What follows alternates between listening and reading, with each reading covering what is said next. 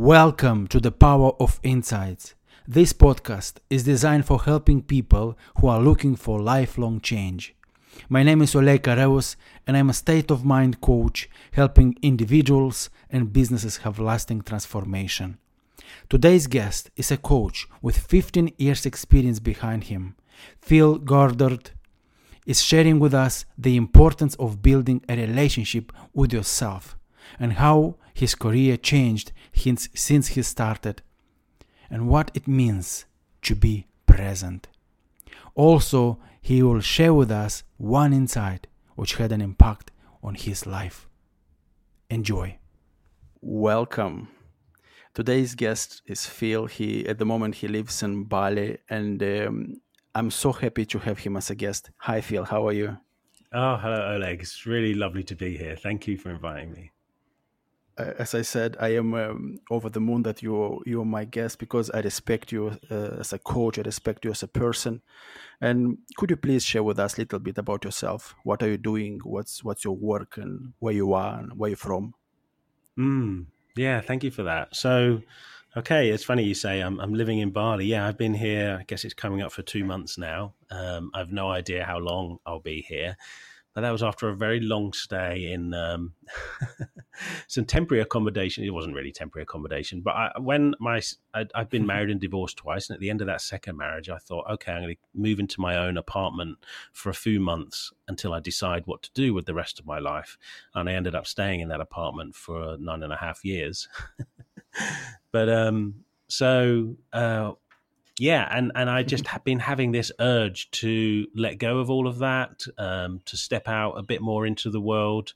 And I ended up selling and giving away and donating and trashing all of my belongings, apart from what fits in a suitcase and probably a similar amount of stuff in my mother's attic. And yeah, to embark on this adventure of moving to Bali, very much different to think, oh, just go to Bali for a few weeks. I've come here with the mindset of living here. And because it's been nudging at me to do this because I've been working as a coach professionally for almost 15 years. That's been my full-time job since 2011. And I can do that anywhere, of course, anywhere that there's an internet connection. It's sometimes a struggle to get an internet connection here in Bali. But so many things happened which just kept nudging me in this direction to take a leap. So let me think. Can I answer a little bit more about the question? What do I do? I've been coaching a long time, but what's emerged is I'm very much coaching people around relationships, both personal and professional. It seems that life really is all about relationships.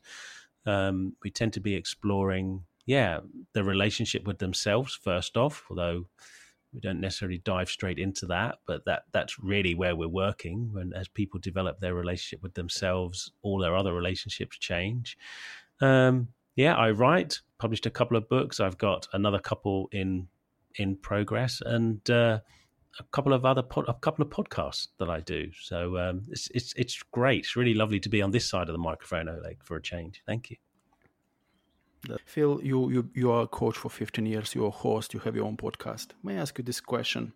What skills have you learned or acquired during those 15 years as a coach, which you may not acquire otherwise? And I think in coaching, we can learn specific skills where you can. Yeah, of course. I think all of life is teaching us specific skills, but it often takes us a moment to sort of reflect on that, to see really what's gone on. And just listening to your question, I guess, as I developed as a coach, perhaps one of the skills is allowing myself to be present so that I can really hear what's going on for the person that I'm talking to. And I say allowing, that's a deliberate use of language, because being present with somebody is not something you can try to do. The mere fact that you are putting some attention into am I present takes you out of the present moment. So I guess fundamentally, and somebody's asked me this recently, what is it that makes an impactful coach? And I think it is somebody who is really present with you.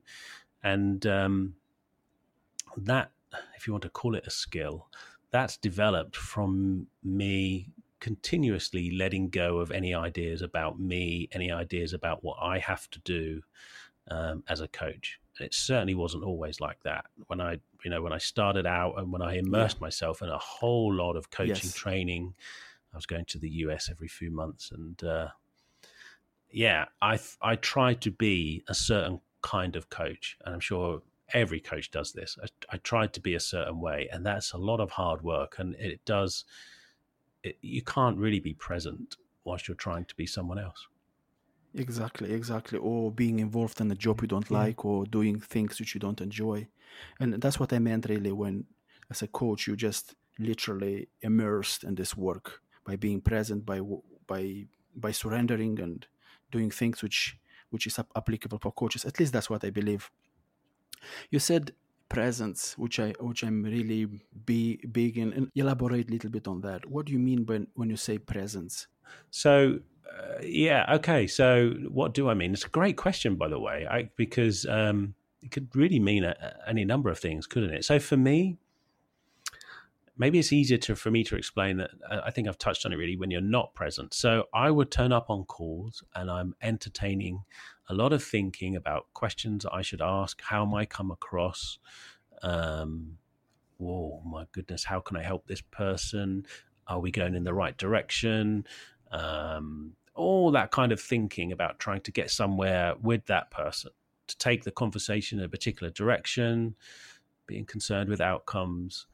Essentially, whilst I'm listening to my thinking, that takes me out of the present, really out of what I would say being present with the person, really listening and taking in them without the filter of my stories. Now, that's kind of a purist, idealist point of view, a way of describing it, because I'm not even sure that that's 100% possible. We're always going to see people through our filters, but with an awareness of that, I think it becomes easier, with an awareness of that. So to be present, just in summary, as a coach, being present, I have very, very little thinking about me or about outcomes on any call. I have very little thinking at all. In fact, what should I be asking next? Oh my goodness, what's happening here? Like, I can really surprise my clients sometimes, the things that come out of my mouth, and they certainly surprise me occasionally as well, because I'm just showing up unaudited, unfiltered. Whatever shows up comes out. So there is no control involved. This doesn't mean you control your thinking or you're trying to quiet your thinking. You let it just, everything what's happening just be the way it is without even interfering. That's what you mean. Yeah, you know what? In fact, I think you've hit the nail on the head much better than me. You know, that you can't really be present whilst you're trying to control. Yes. I think that aspect of control is key there. So really relinquishing control, surrendering any ideas of control. Yeah, I agree with you. Like one example really would be with children. You know, anybody who's got children, and if you're just noticing, just observing those children rather than control them, yes, then you probably notice the difference between being present and not present. You mentioned as well, Phil, that you wrote 2 books. The books are called Musings of Love and More Musings of Love. I really enjoyed the books. Yeah. The book, actually, I read one of them. And thank you. I wanted to ask you a question. You spoke about, am I willing? And I thought about, he means, am I committed? So I thought, am I committed to do the work I want? Yes, I'm committed. And then you gave an example when a kid starts walking and he is willing to just walk without waiting for the right moment. And I said, yeah, but the kid doesn't know about commitment. And my question to you is, what do you mean when you say, are you willing? Am I willing to do that? Am I willing to step up? Well, I feel tempted, as we were chatting before we started recording, those 2 books, by the way, were published, 2017, and a lot of that content was written in perhaps the 2 years previous to that. It's really they're both like a consolidation of stuff that I've written. So there's stuff in there that I wouldn't necessarily explain in the same way, but I still love the question. What do I mean by that? Well, I was willing to come to Bali without any real idea of what it was like. I hadn't been here before. And I was really open-minded about what would happen, what I might find here. Have I been willing to reach out to somebody? I guess really, am I willing to take action without?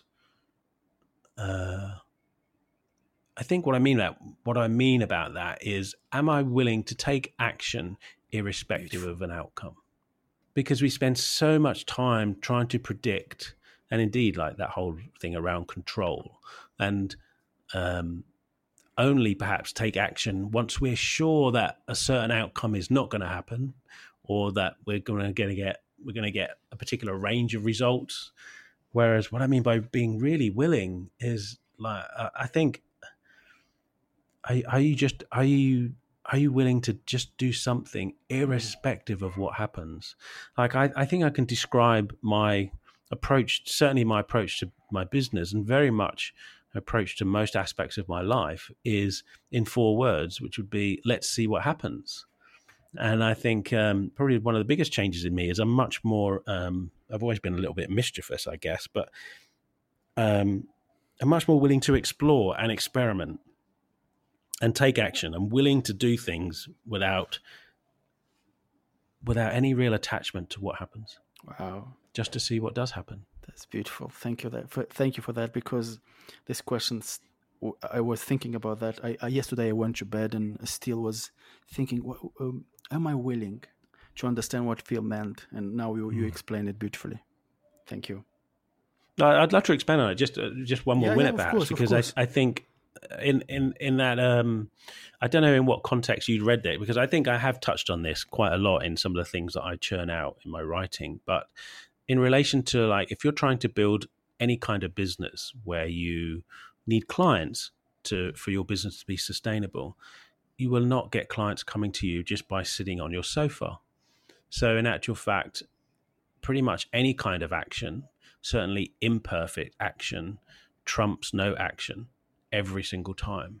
Like, even if you do something and it creates a storm and some really unsavory results, to me, it looks like there's some energy in that can still pay dividends and certainly give you a story and give you some experience, rather than sitting on the sofa meditating. Which is nothing wrong with meditation sometimes, isn't it? Nothing wrong with meditating, of course. And I mean, I meditate briefly each day, but really what I'm talking about is there's no greater way of creating change in the world than taking action. Exactly. But what I observe is so many of us will only take action once we're sure of either getting a particular result or not getting, or something not happening that we're perhaps scared of happening. Yeah. You also have 2 books under development about leadership. And the second one, what the second one are going to be about? About relationships. Yeah. And you said that the last 2 books you wrote it in 2017. Now it's 2019. Mm-hmm. What's going to be the difference between those 2 books? Gosh, what a great question. Towards the end of 2017, having been looking at personal development, human behavior at that point since 1998, so that was 19 years, and I came across what you and I know as the 3 principles. Well, even that I can't really pin down. It was 2007, 2008 was my first exposure to that kind of understanding. But I had a conversation with a coach at late 2017 where, and I can't really put it into words that would demonstrate the impact of that. It was just, I could just see much deeper how made up absolutely everything is, even though prior to having that moment, I would have used exactly the same words to describe how I saw life. I thought I could see how everything's made up. And then, a huge insight was set up like a mushroom cloud. And it's like, no, now I really get it. But the thing is, now I can see that, well, maybe I don't even really get it. So the thing that's changed for me is seeing much more the role and the nature of all ideas and concepts and beliefs and truth. So whereas in my first couple of books, and this is why really after that insight, I kind of withdrew into a bit of a man cave, if you like, because it just washed away the sandcastles upon which everything I was doing was built. Because I could say I was, and I still talk about love, but I was all about, right, the only thing that's true, the only thing that's real is love. That's still my favorite subject, but to me, I can see that is also an idea and a concept. Wow. And just really seeing the made up nature of even that. Wow. And then talking from that perspective is actually very freeing. Like I can't say anything to you that isn't made up. So there's so life becomes much more of a playground. That's probably why I find myself here in Bali, because really it is just a playground. Like if there is no right, there is no wrong, there's no good, there's no bad without all of our ideas and concepts and beliefs. And it's kind of a little bugbear of mine as well, because I can see in our community of coaches and spiritual teachers and what have you, people preaching stuff that they claim to be truth. And what I've seen, and this is much more in the nature of my work with my clients now, is dive into what they think is true. And it never, there's always a belief underneath that. There has to be. So what's different, and this is probably why it's taken me much longer to write these two books, because I realize I'm just telling a story. I'm still just sharing ideas and concepts. And I can tell you really what's changed in my work in that respect is share with us. is very much about looking in that direction and really brushing aside the ideas and concepts and helping my clients understand the role that all of these ideas and concepts are playing in their life, in their thinking, in their beliefs. And we can't get away from them. You can't live in the same way as you can't live an egoless life. You can't live a life without beliefs. To me, it's kind of ludicrous that somebody would suggest, let's point away from beliefs. It's not possible. That's how we navigate this life that we're leaving. We have to have beliefs to help us navigate. But I think there's it's liberating to understand and really see that that's what's going on. Yes. We cannot get rid of this activity, because ego in itself is an activity. And it's beautiful. Mm-hmm. I think instead of making the ego wrong, we have to make the ego our friend. And ego is very good of following. And if you give a direction, it's going to follow and it's going to bring you the success you want. At least that's how I see it. For sure. The book you're going to write is about leadership. And what you're telling about being present, have greater relationship with yourself. Can you give us an example how you envision a leader having all those qualities? What type of company he can build? What type of life he can have? Well, I think the working title of the book is The Leadership Illusion, and that is that there's something to do. Okay. There is something to do to lead. And it sounds very cliche, doesn't it? That it's not a doing thing, it's a being thing. Being present with people, to me, is the ultimate leadership. Okay, thank you. The illusion is that we think that there's something to do, that there's something to aspire to, and the book really is touching on, again, brushing away all of those ideas and concepts around that, and then looking at what's left. Because if you've ever worked with somebody who you feel that they're with you, they're really with you, you're naturally drawn towards them. And so leadership in that sense is the most natural attribute of being human. Oh, beautifully said. It's the same thing applies with everyone, I think. Coaches, every aspect of life. Yes, Yeah, sure. Yeah. I don't know if you know Don Miguel Ruiz. He wrote a book called Four Agreements. And the four Yeah. agreements are: be impeccable with your words, don't take anything personal, don't make assumption, always do your best. What can you say about don't take anything personal? How important is that? Nice try. Nice try. Like, good luck with that. And I think again, he's sharing it's great advice in some respects, right? But he's sharing four wonderful, beautiful ideas, Yes. which we can look at those and think, oh yeah, that's a good feeling about those when we consider those. But like, okay, take something personally. Just look at the flip side of that. Yes, so what? Okay, cool. Go with that. Take it personally. Like I had somebody who was pretty peed off, last week, and was expressing that to me, that they were feeling really angry, and I said, "That's cool. Be your best angry self. Just be your best angry self. Like, let that be." It just strikes me that it's human nature to take things personally, and there's a lot of work. Maybe I'm more of the anti-coach than the coach, but there's throughout this profession, there's a lot of people preaching, doing kinds of work, and ways to be. Those four agreements, wonderful ways to be, and you could spend your whole life striving to live that way. But just how it looks to me is seeing, indeed, the made-up nature of those ideas and concepts. Life in and of itself just looks like a much more light-hearted experience anyway. So I might take something personally, but the fact that I'm taking it personally, I'm not taking that particularly seriously anymore.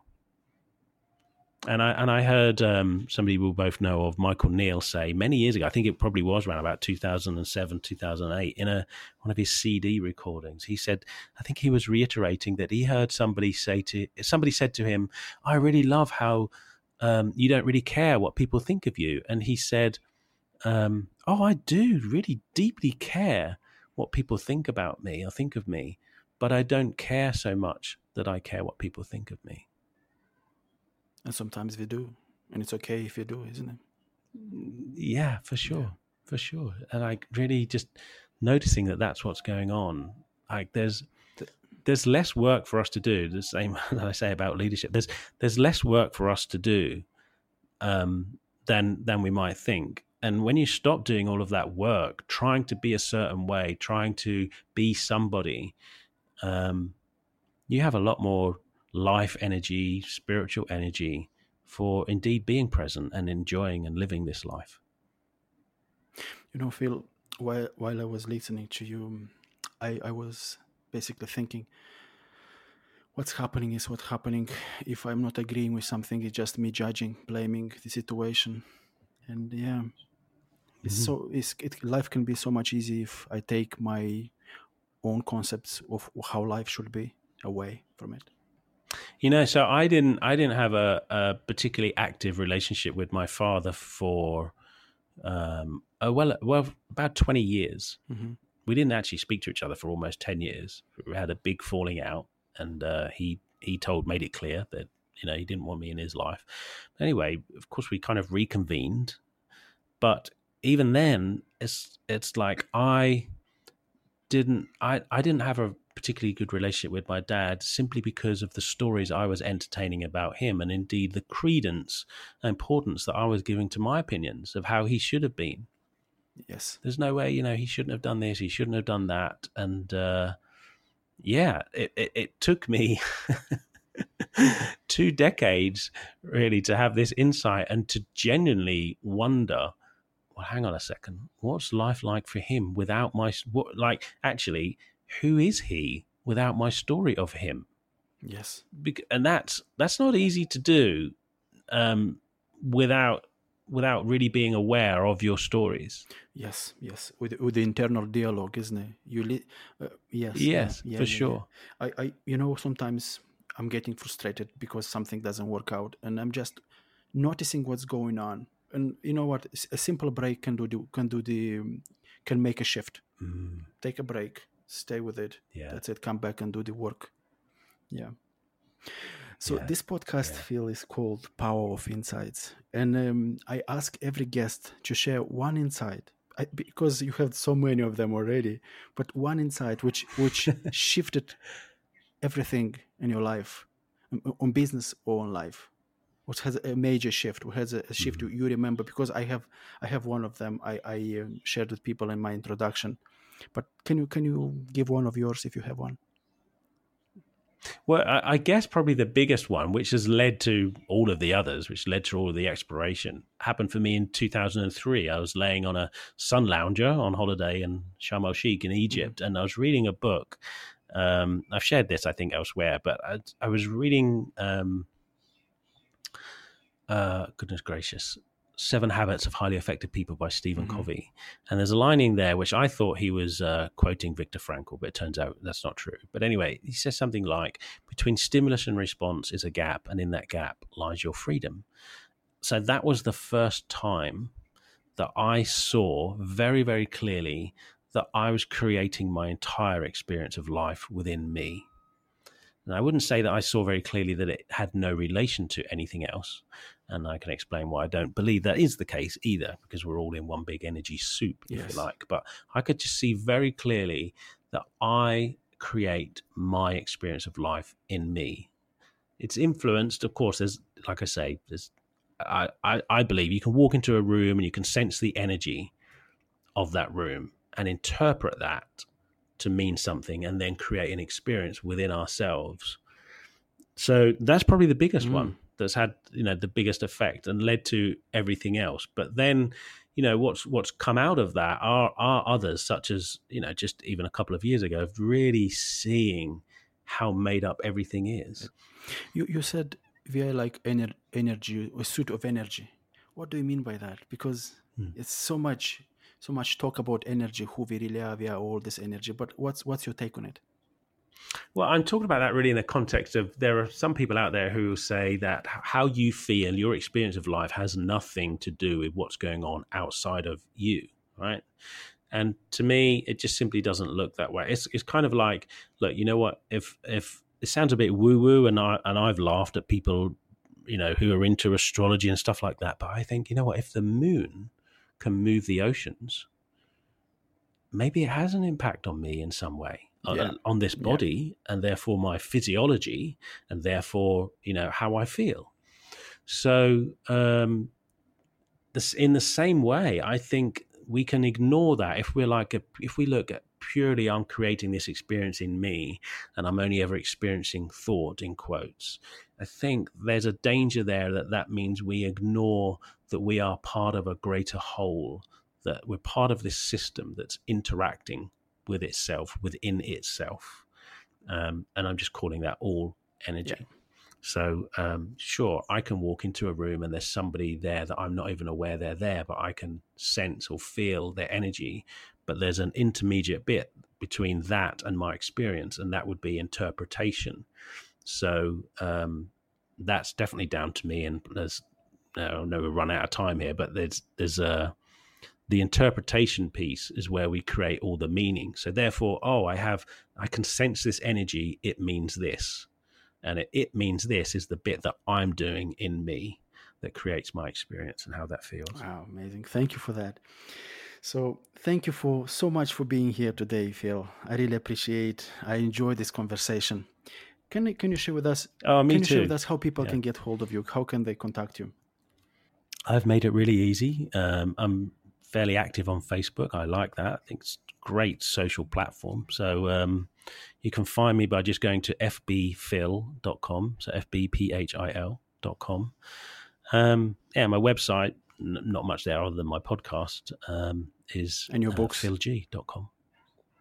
Of course, yeah, the books. There's links to my books on my website, but like I sort of touched on, I kind of feel a bit, but I'm not sure about the books really, because that's not really where I'm at now. But that's cool. I still get some great feedback. About it, and I think there's some good writing in Definitely, there. For sure. definitely. Read them for entertainment. Exactly. And they're good points as well. So thank you very much for being here, Phil. I really appreciate it. All the best. Thank you, Oleg. Bye-bye. Thank you. Thank you so much for tuning in into this episode. If you enjoyed it, please subscribe and review this podcast and share with your friends who can benefit from this. It would be great if you can leave a comment, and I would love to hear from you. Thank you for listening.